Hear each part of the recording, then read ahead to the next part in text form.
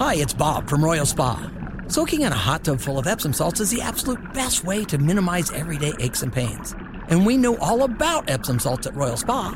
Royal Spa hot tubs are the only hot tubs on the market that can safely and effectively use Epsom salts. Made right here in Indiana, Royal Spa hot tubs are the highest quality hot tubs on the market. Visit any one of our 3 Indianapolis locations or visit royalspa.com. Ah, Royal Spa. I'm Brian Noe. He's Jimmy Cook here on The Fan.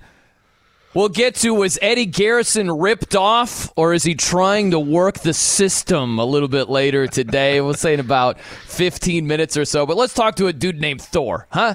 Thor Nystrom, NFL draft / college football analyst. He's at Fantasy Pros.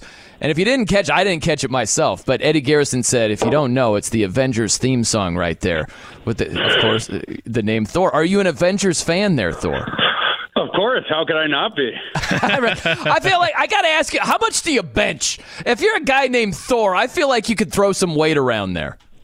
I'd rather have the gifts that I put out on Twitter benching for me. I might not bench as much as the movie character, but yeah, we do okay. I'm lucky I wasn't born, 5'5" with that name for sure. Are we talking like if we're repping out at the combine? Are we talking like what, 10, 12 reps of 225 right now? We'll toss up 25 of them. Wow, that's man. What I'm saying, Thor. That's it right there.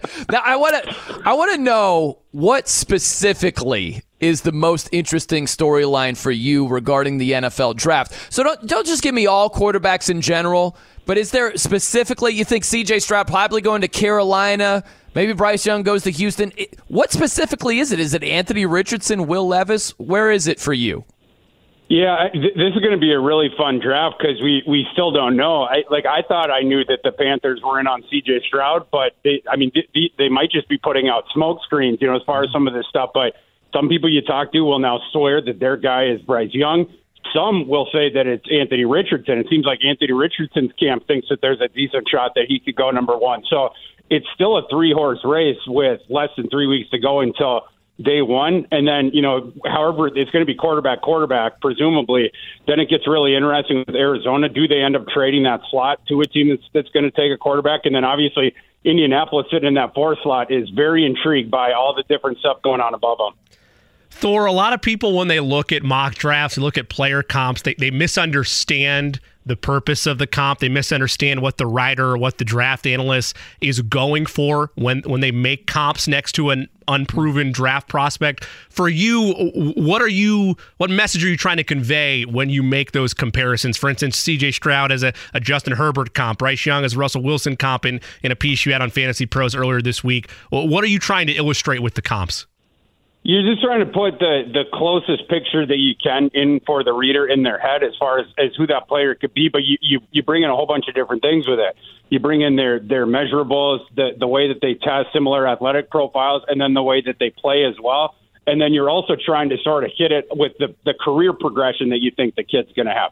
Because if it's a guy that you think is going to be a UDFA, but he sort of plays like a poor man's version of a guy who's been in multiple Pro Bowls or whatever, you can't really do that as the comp because it's misleading. So you try to bake all those different things in and a lot of moving parts. But yeah, it's one of my favorite things because before I did this work, I love comps just as a fan, and so I love putting out a whole bunch put out 500 on my 500 player big board. It's coming out in a couple weeks on Fantasy Pros.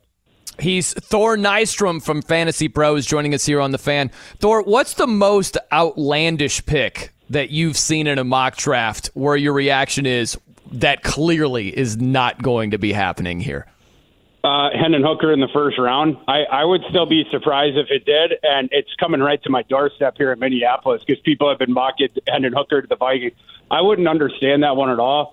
To me, Hendon Hooker's more of a round 3 guy. He's going to be 26 during his rookie year. We don't even know if he's going to play during his rookie season because of the ACL thing. And then there's reasons to be concerned about his on-field profile. That he didn't succeed as a passer until starting his second to last season when he had to come in off the bench for Joe Milton, the kid he had lost the job to coming out of camp. Hendon Hooker had come from Virginia Tech where he had never shown the throwing element, but he finally started to succeed. Once he came in for Milton off the bench. But like it was in this offense where everything is spoon fed for you. Hendon Hooker, it's so interesting watching his tape. When he gets the ball, it's not just that it's the one side of the field. He will actually just immediately square his shoulders to that side of the field. The other side of the field is just not even available. It's not even an option. Sometimes those Tennessee receivers weren't even running routes on that side. So it's a bit of a leap of faith to assume that he can then go through the full field progressions in the NFL. We have literally never seen that. So it is a total leap of faith. And then the other thing is he's a dual threat. He is a good runner. He can get the ball deep, but he doesn't use those things in conjunction. 155 times the last 2 years he was moved off his spot. According to PFF, only completed 7 passes in those 155 occurrences. Thor, let's say, just for the sake of argument, the Colts don't take a quarterback at 4. That's been our assumption, is that that's what they're going to do. I'm not even talking about trading back. Let's just say they go best available. When you look at guys like Will Anderson Jr., when you look like Jalen Carter, in your analysis, are we talking about generational type players on that side of the ball? Well, yeah, in terms of on the field, for sure. I mean, Carter, we just don't see talents like that come into the league every single year. That kid is unblockable when he's on.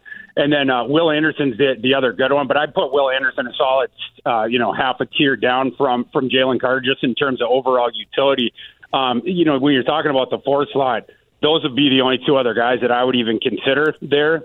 There's obviously other attractive prospects, but those 2 guys would stand out above the rest for sure.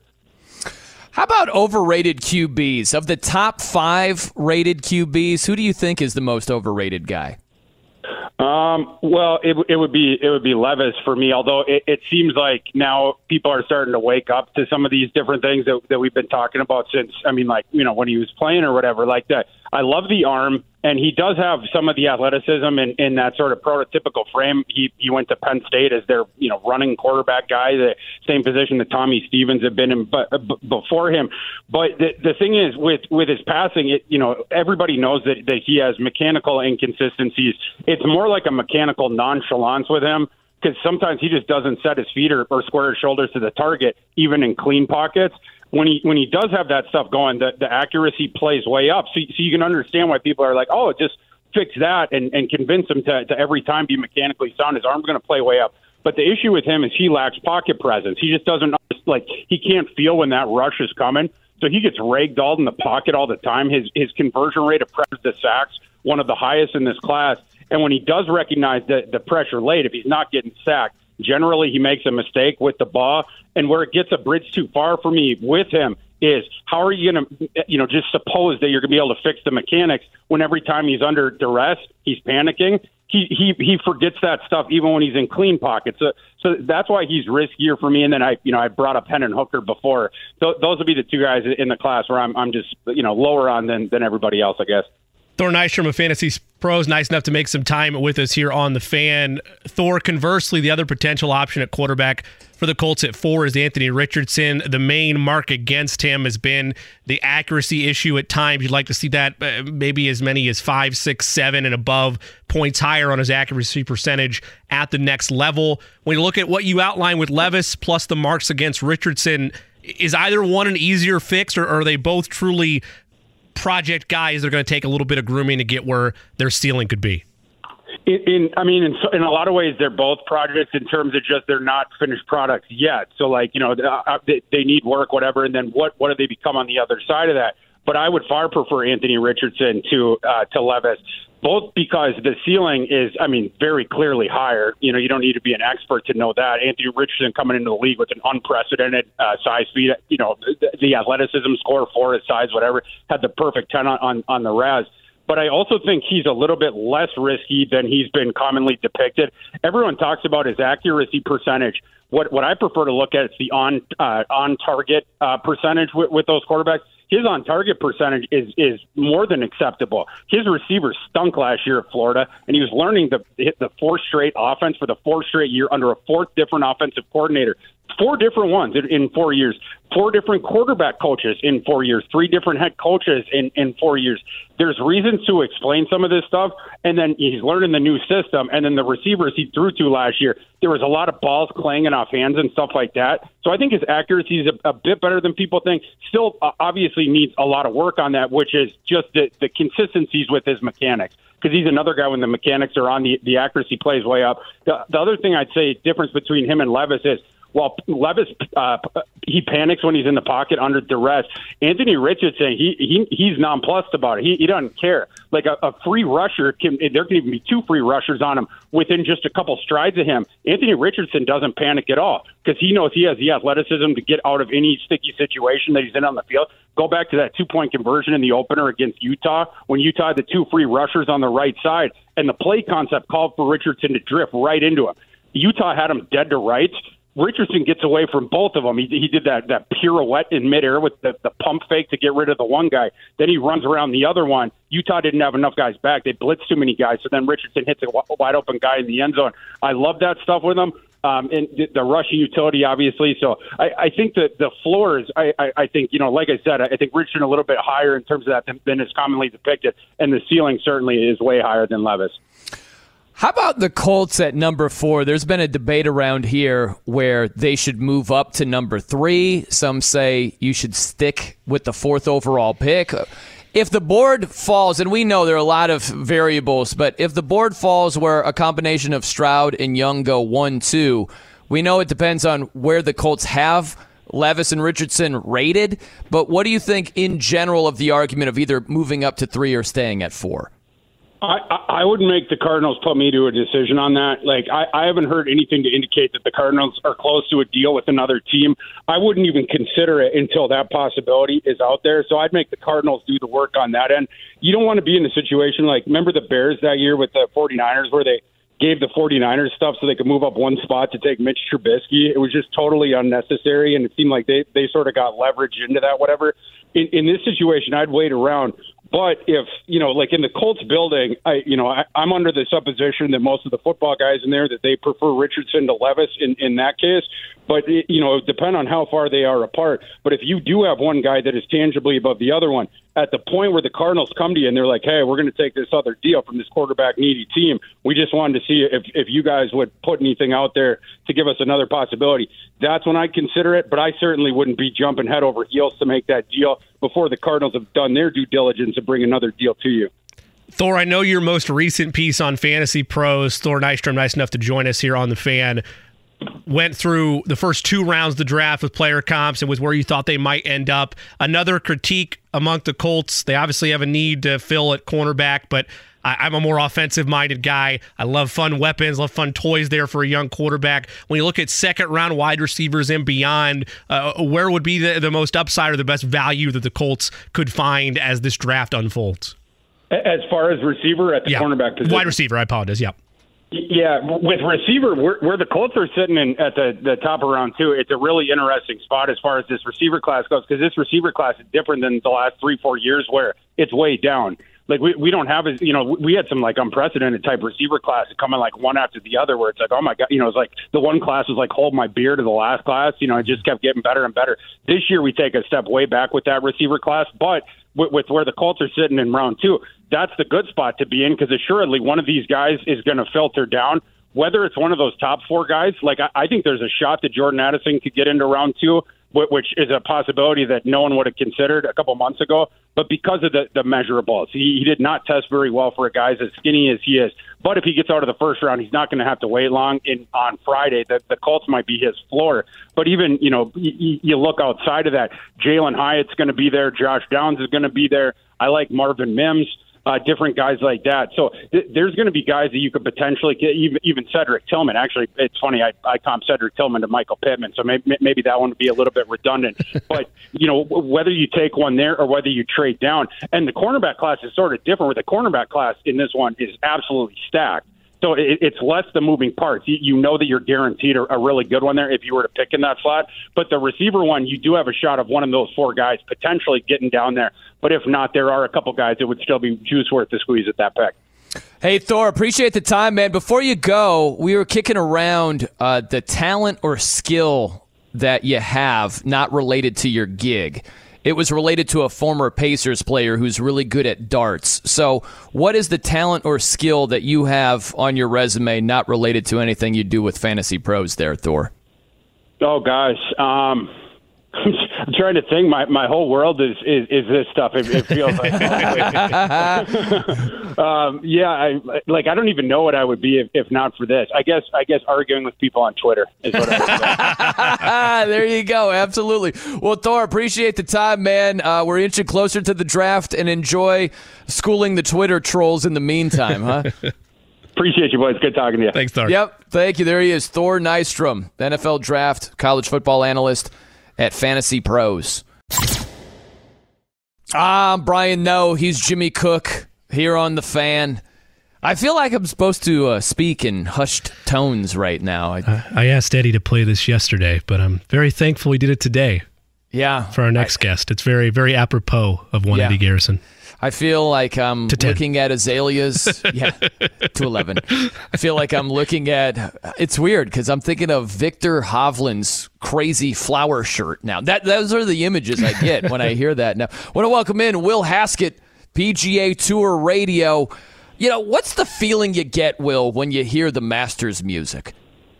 The only broadcast I've ever done in my career where I felt like I actually altered my delivery to meet the sort of the mood or the ambiance. I'm dead serious. Like when I've had the honor of broadcasting it, it was hushed tones. You know, you're not supposed to get too up and too sort of down. It feels like less words per minute. I'm a fast talker by nature, but I was a little bit slower.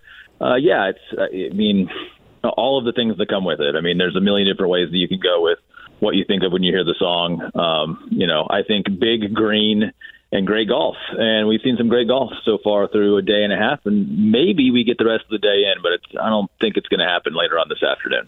Yeah, man, it's crazy with the weather. How about Brooks Koepka? He's leading at -12 right now. Would you go with Koepka as the story of the tournament thus far, or would you go in a different direction?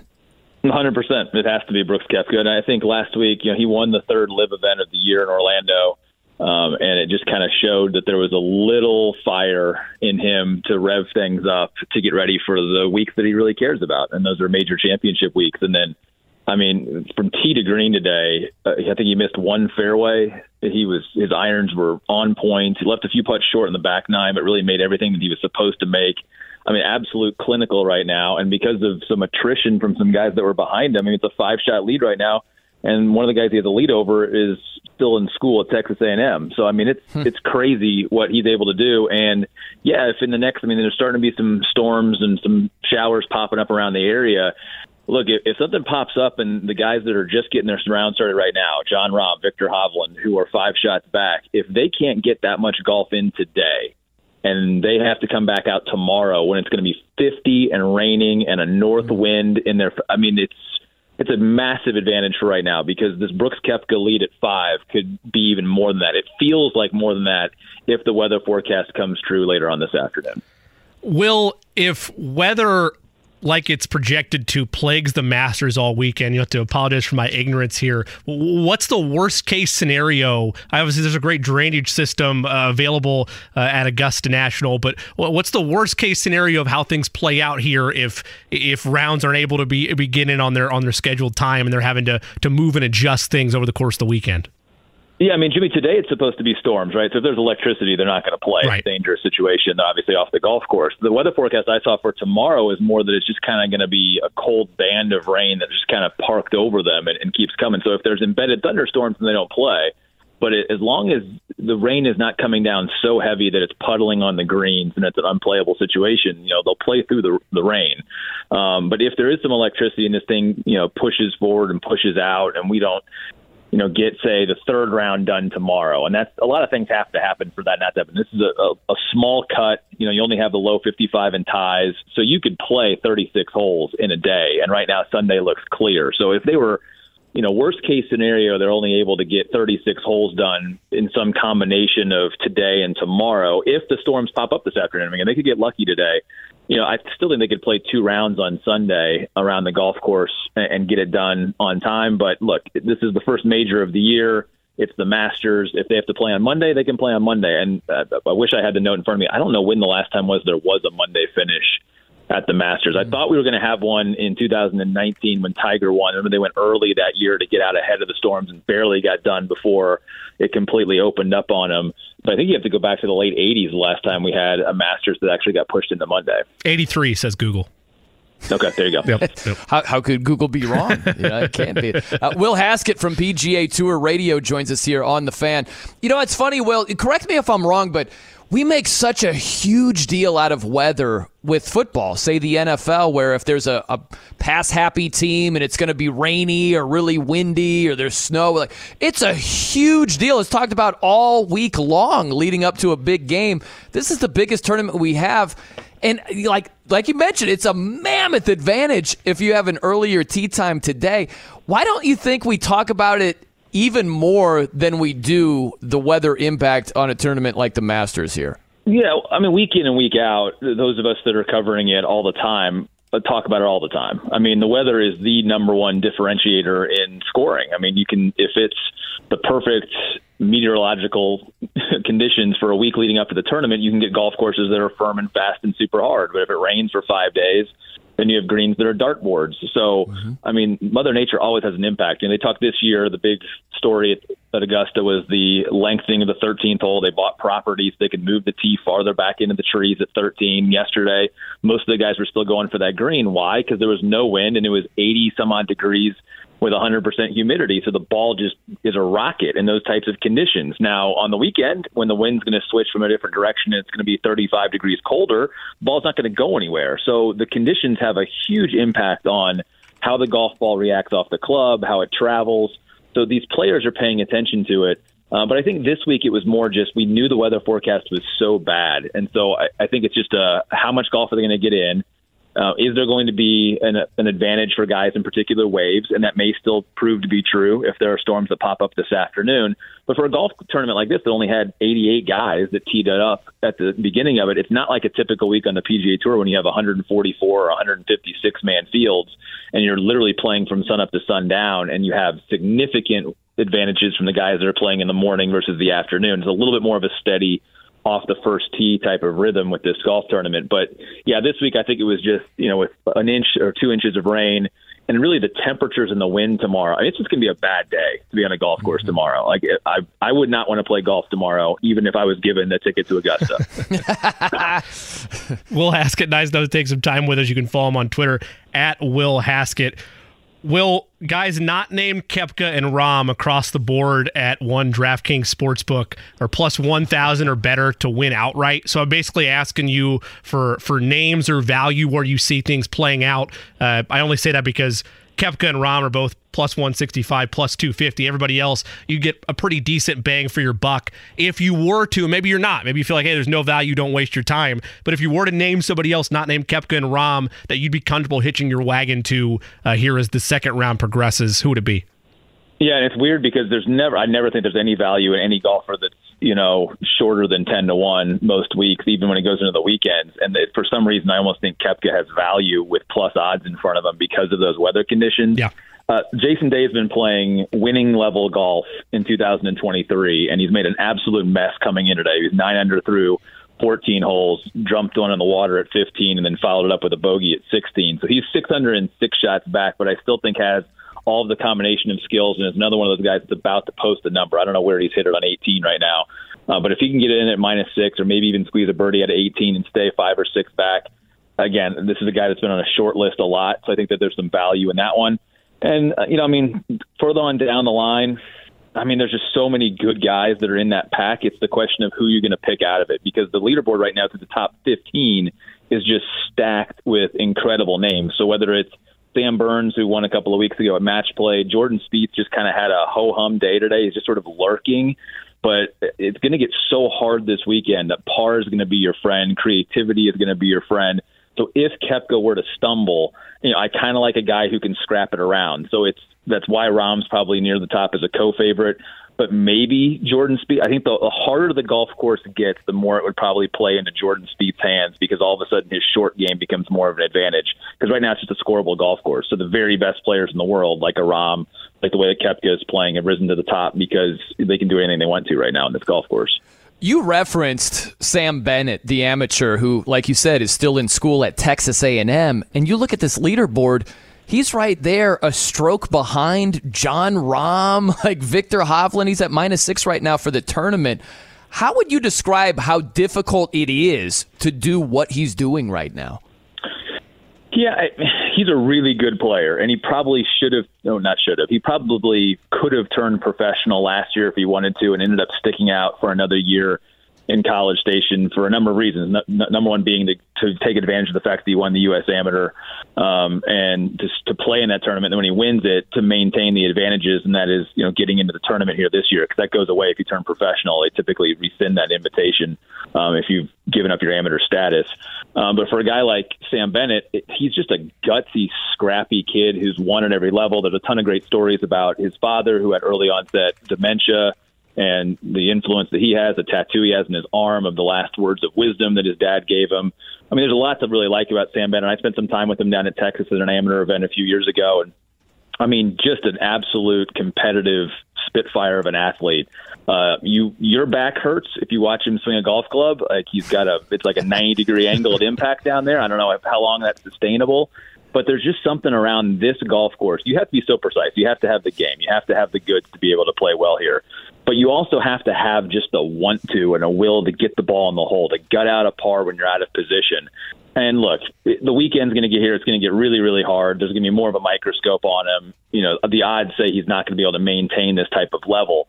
But I do appreciate the fact that of all the amateurs in the field, he wasn't the one we were talking about at the beginning of the week. Gordon Sargent, the 19-year-old from Vanderbilt, has unworldly length and incredible ball striking skills and is almost dead last. Like, he was the guy I was looking forward to watching this week, and instead it's Sam Bennett, who I think, maybe even a chip on his shoulder about it. Like, he is just an absolute gamer. Just if it was football, he's a slot receiver. If he's basketball, he's like a Braden Smith at Purdue. Just like a guy that goes out there and finds a way to scrap it around and get it done, but also probably doesn't get enough respect for how much game he really has. So I like the fact that he's getting this spotlight here this week, because he's a really good story, and he's going to be a good professional. Will Haskett with us here on The Fan. Will, I know you talked to the morning show earlier this week, and while my in-depth knowledge might not be as precise in this realm as one Kevin Bowen, I am also a big Tiger Woods fan, so I got to ask the question while we're here. As you're looking at where he stands, tied for 50th right now, 2 pars to start the day, my expectation of, maybe there'll be some noise on Sunday has been whittled down to, let's make the cut. Think he makes the cut? We got to root for no storms. We got to get this round in today. I think if they have to come back out tomorrow in cold conditions and it's a start-stop type of situation for him and trying to get the body revved up, I think it becomes a real problem for him. But this is going to be a tough afternoon sitting on the cut line for Tiger. I was disappointing yesterday because it looked like he just wasn't right at the beginning of the day. His warm-up looked a little bit stiff. He just didn't look as if everything came together. He needs a lot of good things to go his way. Like, some days are better than others with the body, and yesterday the body wasn't good, and it's a sign of his greatness that he's still on the cut line. I mean, he's beaten a number of high-quality players at the peak of their game right now, and he's doing it with smoke and mirrors, really, around a golf course that he knows better. So can he make the cut? Absolutely. He's Tiger Woods. So that's totally possible. We need to get this round in today, because I think in cold, wet conditions tomorrow, if, say, something pops up in the next hour and it pulls him off the golf course and he's got to play, another 9 holes tomorrow, I think that'd be really, really hard on him and the body to do that. So if you're rooting for a Tiger Woods made cut, root for the Storms to miss Augusta this afternoon. Will, before you go, I was just curious if the Masters for you is like music for me, meaning if a Johnny-come-lately is like, oh, yeah, Metallica, Enter Sandman, and that's all they know, I'm like, get out of my face. You don't know anything right now. Is that how the Masters is for you when you get these Johnny-come-latelys? Like, act like they know what they're talking about, and you're like, you don't know anything about any of the non-major tournaments. Do you look at it like that at all? Sometimes. I mean, that'd be a little bit too high and mighty of me to sort of say that. I joke with you guys. It's like, I'm doing 40 tournaments a year on PGA Tour radio, and funny, this is the first time all year that I'm doing the car wash on 1070 The Fan to talk about golf. that's the reality of the business, right? I mean, it's a niche sport, and it's been good to me my entire life, but we recognize that this is a week where this is one of the preeminent sporting events in all of sport around the world. And so I get that. It'd be the same thing for me talking about, like, I know tennis when I'm only watching Wimbledon, the French Open, and the U.S. Open probably every year, and I'm skipping one of the majors. I don't even pay attention to the Australian Open, So it's a great week to introduce people to certain characters, and I hope that then they turn around and they want to watch them. I mean, the PGA Tour has adjusted its schedule now to try and bring the best players together as much as possible. And next week's another one of their new designated events, the RBC Heritage over in Hilton Head, which has always been a great event on the schedule. But now this year, every single top player is committed to playing it. So whatever happens this week, you're going to see those PGA Tour players all playing together next week. So maybe it kind of drives some attention going there. Now, granted, if Brooks Koepka goes on the win, he's not a PGA Tour player anymore. He's a live golfer, and that's a different conversation for a different day. Maybe on Monday when I'm sitting in there with Jimmy doing this show from noon to 3. We'll see what we're going to talk about coming up on Monday. We'll see how it goes, man. Well, hey, Will, thanks for the time, man. Enjoy the rest of the tournament. We'll catch you soon. Thanks, Will. Thanks, guys. Thank you. There he is, Will Haskett, PGA Tour Radio. I'm Brian Noe. He's Jimmy Cook. Here on The Fan, I want to welcome in Kevin Bowen, Kevin and Query. You hear him here on The Fan. Huge Tiger fan. And Eddie Garrison, that's the music choice he went with right there. What do you think, KB? What do you think about Tiger so far in the Masters? Trying to cling on, make the cut here. Yeah, we are in full grind mode. Making the cut is certainly where we're at, trying to extend the streak one more, 23 years in a row as a professional, which would tie a Masters record. So, yesterday, and I thought Tiger said it pretty accurately after the round, that was the gettable day. He was in the morning wave yesterday. That's when a lot of guys went low, and he didn't hit it close to the hole, and short game is nowhere near what it used to be in terms of rock solid. And, even early on today, just a little off with a bunch of pars here early. So he's hovering right around it, so we'll see if he can make the cut. And I say you make the cut and then you withdraw so you don't have to play tomorrow in 45-degree rainy weather.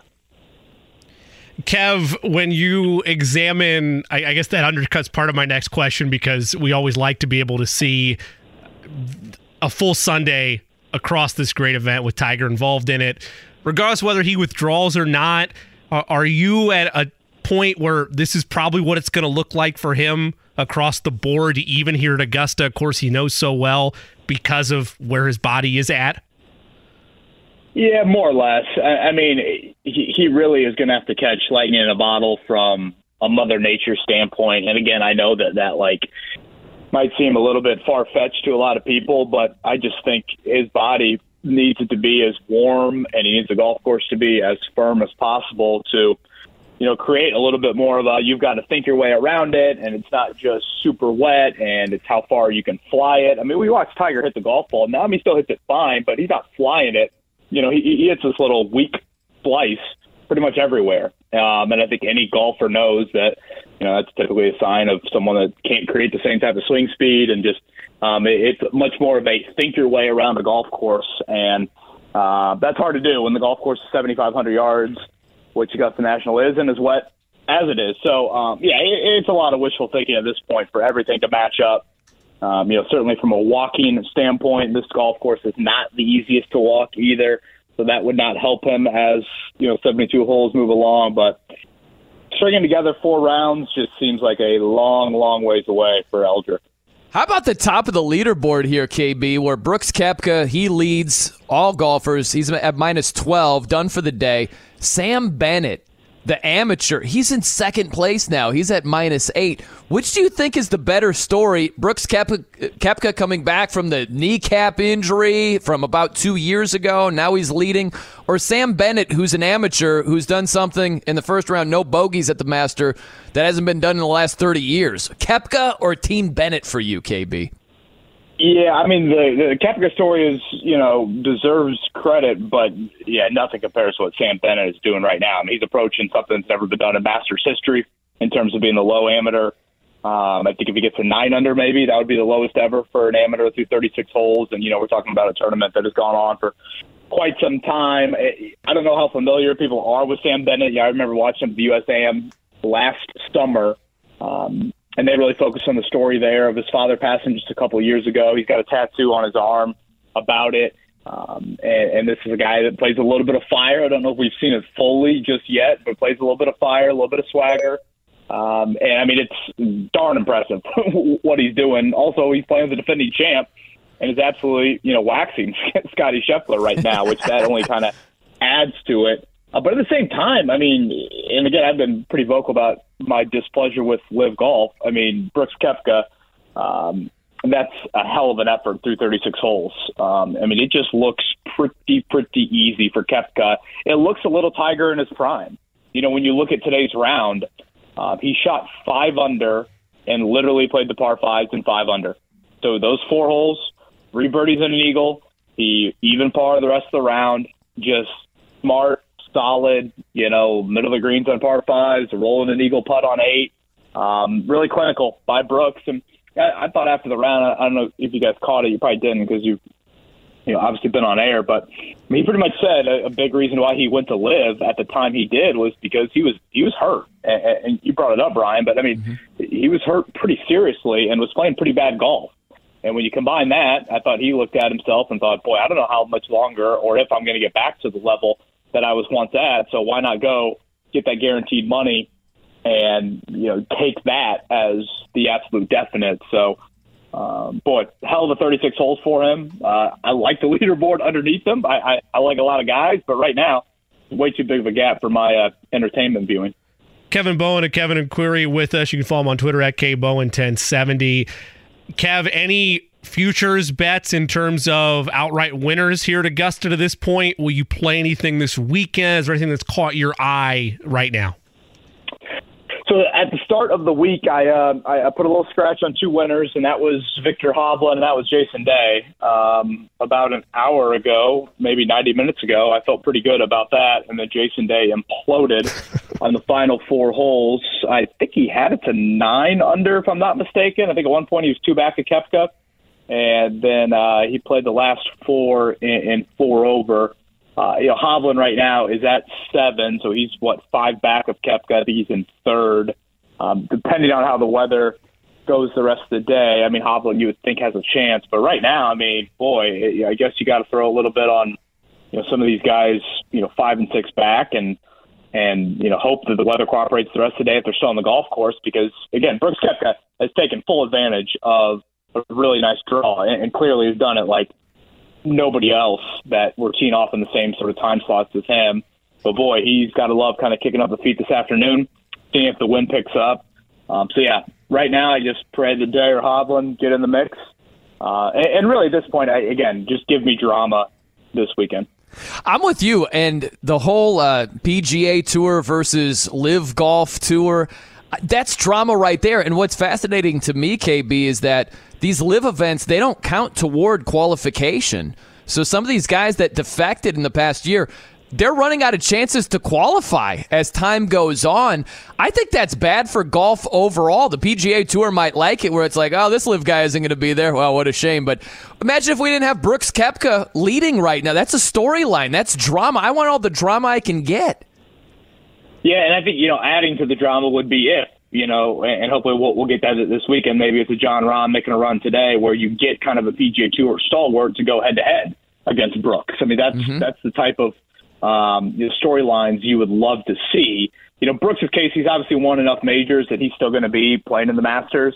But you do have a lot of guys that are, kind of on the fringe of that based off their world ranking last year, based off finishing top 12 at the Masters last year, that's why they are in the field. And that obviously won't be a given, year in and year out. And really, I mean, a guy that it pains me to say this because I'm a Tiger guy and I don't like at all how he's handled things in the past couple of years, but you got to give credit where credit's due. I did not have Phil Mickelson at 4 under par through 36 holes. He has played terrible over on Live as well. And some of it I think helps these guys. Again, this is a golf course that they know a lot and certainly have ample history here. So that aspect of it is pretty familiar to them. But for Mickelson and Koepka's case, hell of an effort here heading into the weekend. KB, want to switch to Mock Draft Central, as we continue to get closer and closer inside of 3 weeks now until draft night. We've obviously had the quarterback conversation back and forth, and I'm sure we'll dive into that a little bit over the course of our chat with you here as well. But want to look bigger picture outside of the first round. When you look at obvious needs for this team, I tend to be more of an offensive first guy, regardless of maybe the needs present on defense. I'd love to see shiny new toys, shiny new playmakers, particularly at the wide receiver position. When you look at rounds 2 and 3 and needs for this team, will they aggressively tack wide receiver first, or do you think it's more cornerback / additional help on defense after you get outside of round 1? Yeah, it's a good question. I mean, knowing Chris Ballard, I wouldn't hold my breath on a lot of heavy offensive selections, really. And if you looked at it purely from like a depth chart standpoint, and didn't think about, hey, I have a rookie quarterback. How do we best support that rookie quarterback early on, which, again, I think needs to be the first priority with any roster acquisition move that you make. I mean, corner is a massive need. Stephon Gilmore played over 1,000 snaps for you last year. I mean, right now your starting corners would be Isaiah Rodgers, Dallas Flowers, and then Kenny Moore in a contract year. So even the short term, especially the long term, you've got some big questions at that position. And it does sound like it's a pretty deep cornerback draft, so maybe that would be a route that you would pursue. But I tend to side with you. I'd like to see a pass catcher being taken, if not round 2, definitely in round 3. I get that you have some young guys on your roster that you like, but when you look at the offensive moves here this offseason, it's kind of interesting how it's unfolded in that the Colts were good on defense last year. And they've lost 4 of their top 8 guys on that side of the ball. They were bad on offense, and yet you look at what they've done on offense this year. They've lost, a guy that was a nice contributor for them in Paris Campbell, and his replacement to me is more of a kind of a gadget guy in Isaiah McKenzie. So, from a personnel standpoint, it's pretty interesting that they just haven't really touched the offense at all after a year that they were historically poor with that unit. So, in some order, I would say it's corner, it's pass catcher, and it's offensive line that I think you need to. Those 3, to me, outside of quarterback, kind of stand above the rest on the needs list. Just had a random thought, KB. We've talked so much draft stuff that I'm just worried I'm going to ask you the same question again. You know what I mean? And I feel like you're a nice dude. You just answer it and maybe think to yourself, like, this idiot already asked me this, but I would never know it. Is that how you would handle it? I don't think I'd be like, yeah, Brian, wow, you asked me that last week and you asked me that back in mid-March, because I'm sure as hell that I have asked, very similar questions, if not the same question. And honestly, part of that is just it's kind of the nature of the season. Like, April for a team drafting high in the draft, it gets a tad redundant. Are we having the same conversations over and over again? And you guys know this full well. I mean, this is peak line season. Like, everything I hear, see, read, my first thought is skepticism. And I'm not usually like that type of person. I'm not this king conspiracy theorist or I'm like, But when it comes to draft talk, and especially between now and, 2 weeks from Thursday, everything is like that for me. Kevin, when you look at where your stance has changed on this quarterback class over the last couple of weeks, and as you've talked to more scouts and just talked with anybody on the show or just on your beat, 1075thefan.com, what's been the biggest thing that's changed or moved the needle for you with any of these quarterbacks, even if it's someone that likely won't end up with the Colts like Stroud or Young, assuming that it kind of goes chalk in 1-2 come April 27th? Yeah, or 21st. It's a good way to put it. I continue to think, Bryce Young and C.J. Stroud are on a tier by themselves. And, I probably felt that way, but I just think it's a little bit more reassurance on that.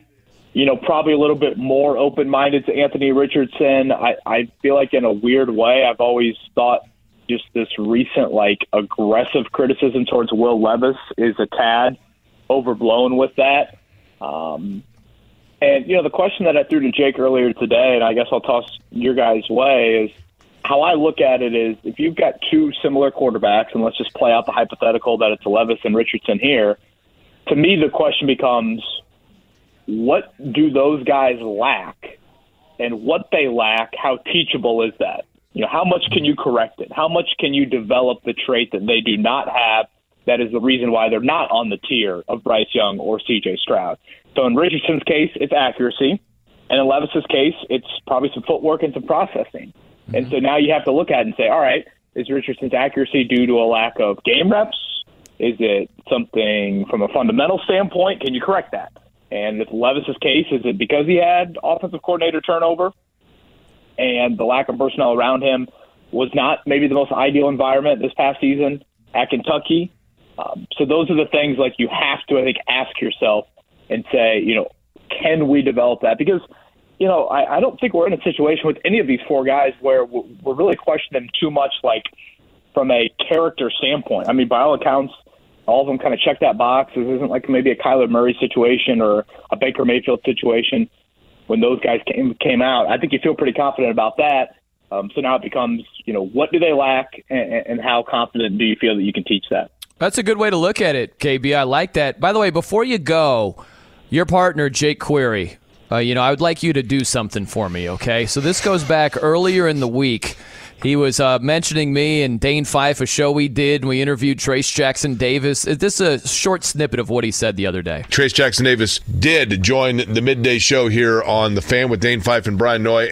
Okay, so Noy right there, right? Like, it's no. So if you could, your finishing move of choice, put him in the Stone Cold Stunner, maybe you go Undertaker, Tombstone, Pile Driver, whatever you would like to do. But if he throws out a Brian Noy again, can you do that for me, KB? This rocked him to his core, Kevin. He needs some retribution. Ryan, usually when about 10 a.m. hits on Friday, I'm probably ready to go Undertaker with Jake anyway. So I don't even know if I needed to have any encouragement from you. But given that, I will certainly do that. As a diehard Notre Dame basketball fan, I am a big follower of Tom Noy. So I must admit, when I first heard that from Jake, I thought, is he referencing Tom Noy? But I will make sure on Monday to let him know that N-O-E. Any relation to Mark No, by the way? He was a teacher that I had in high school.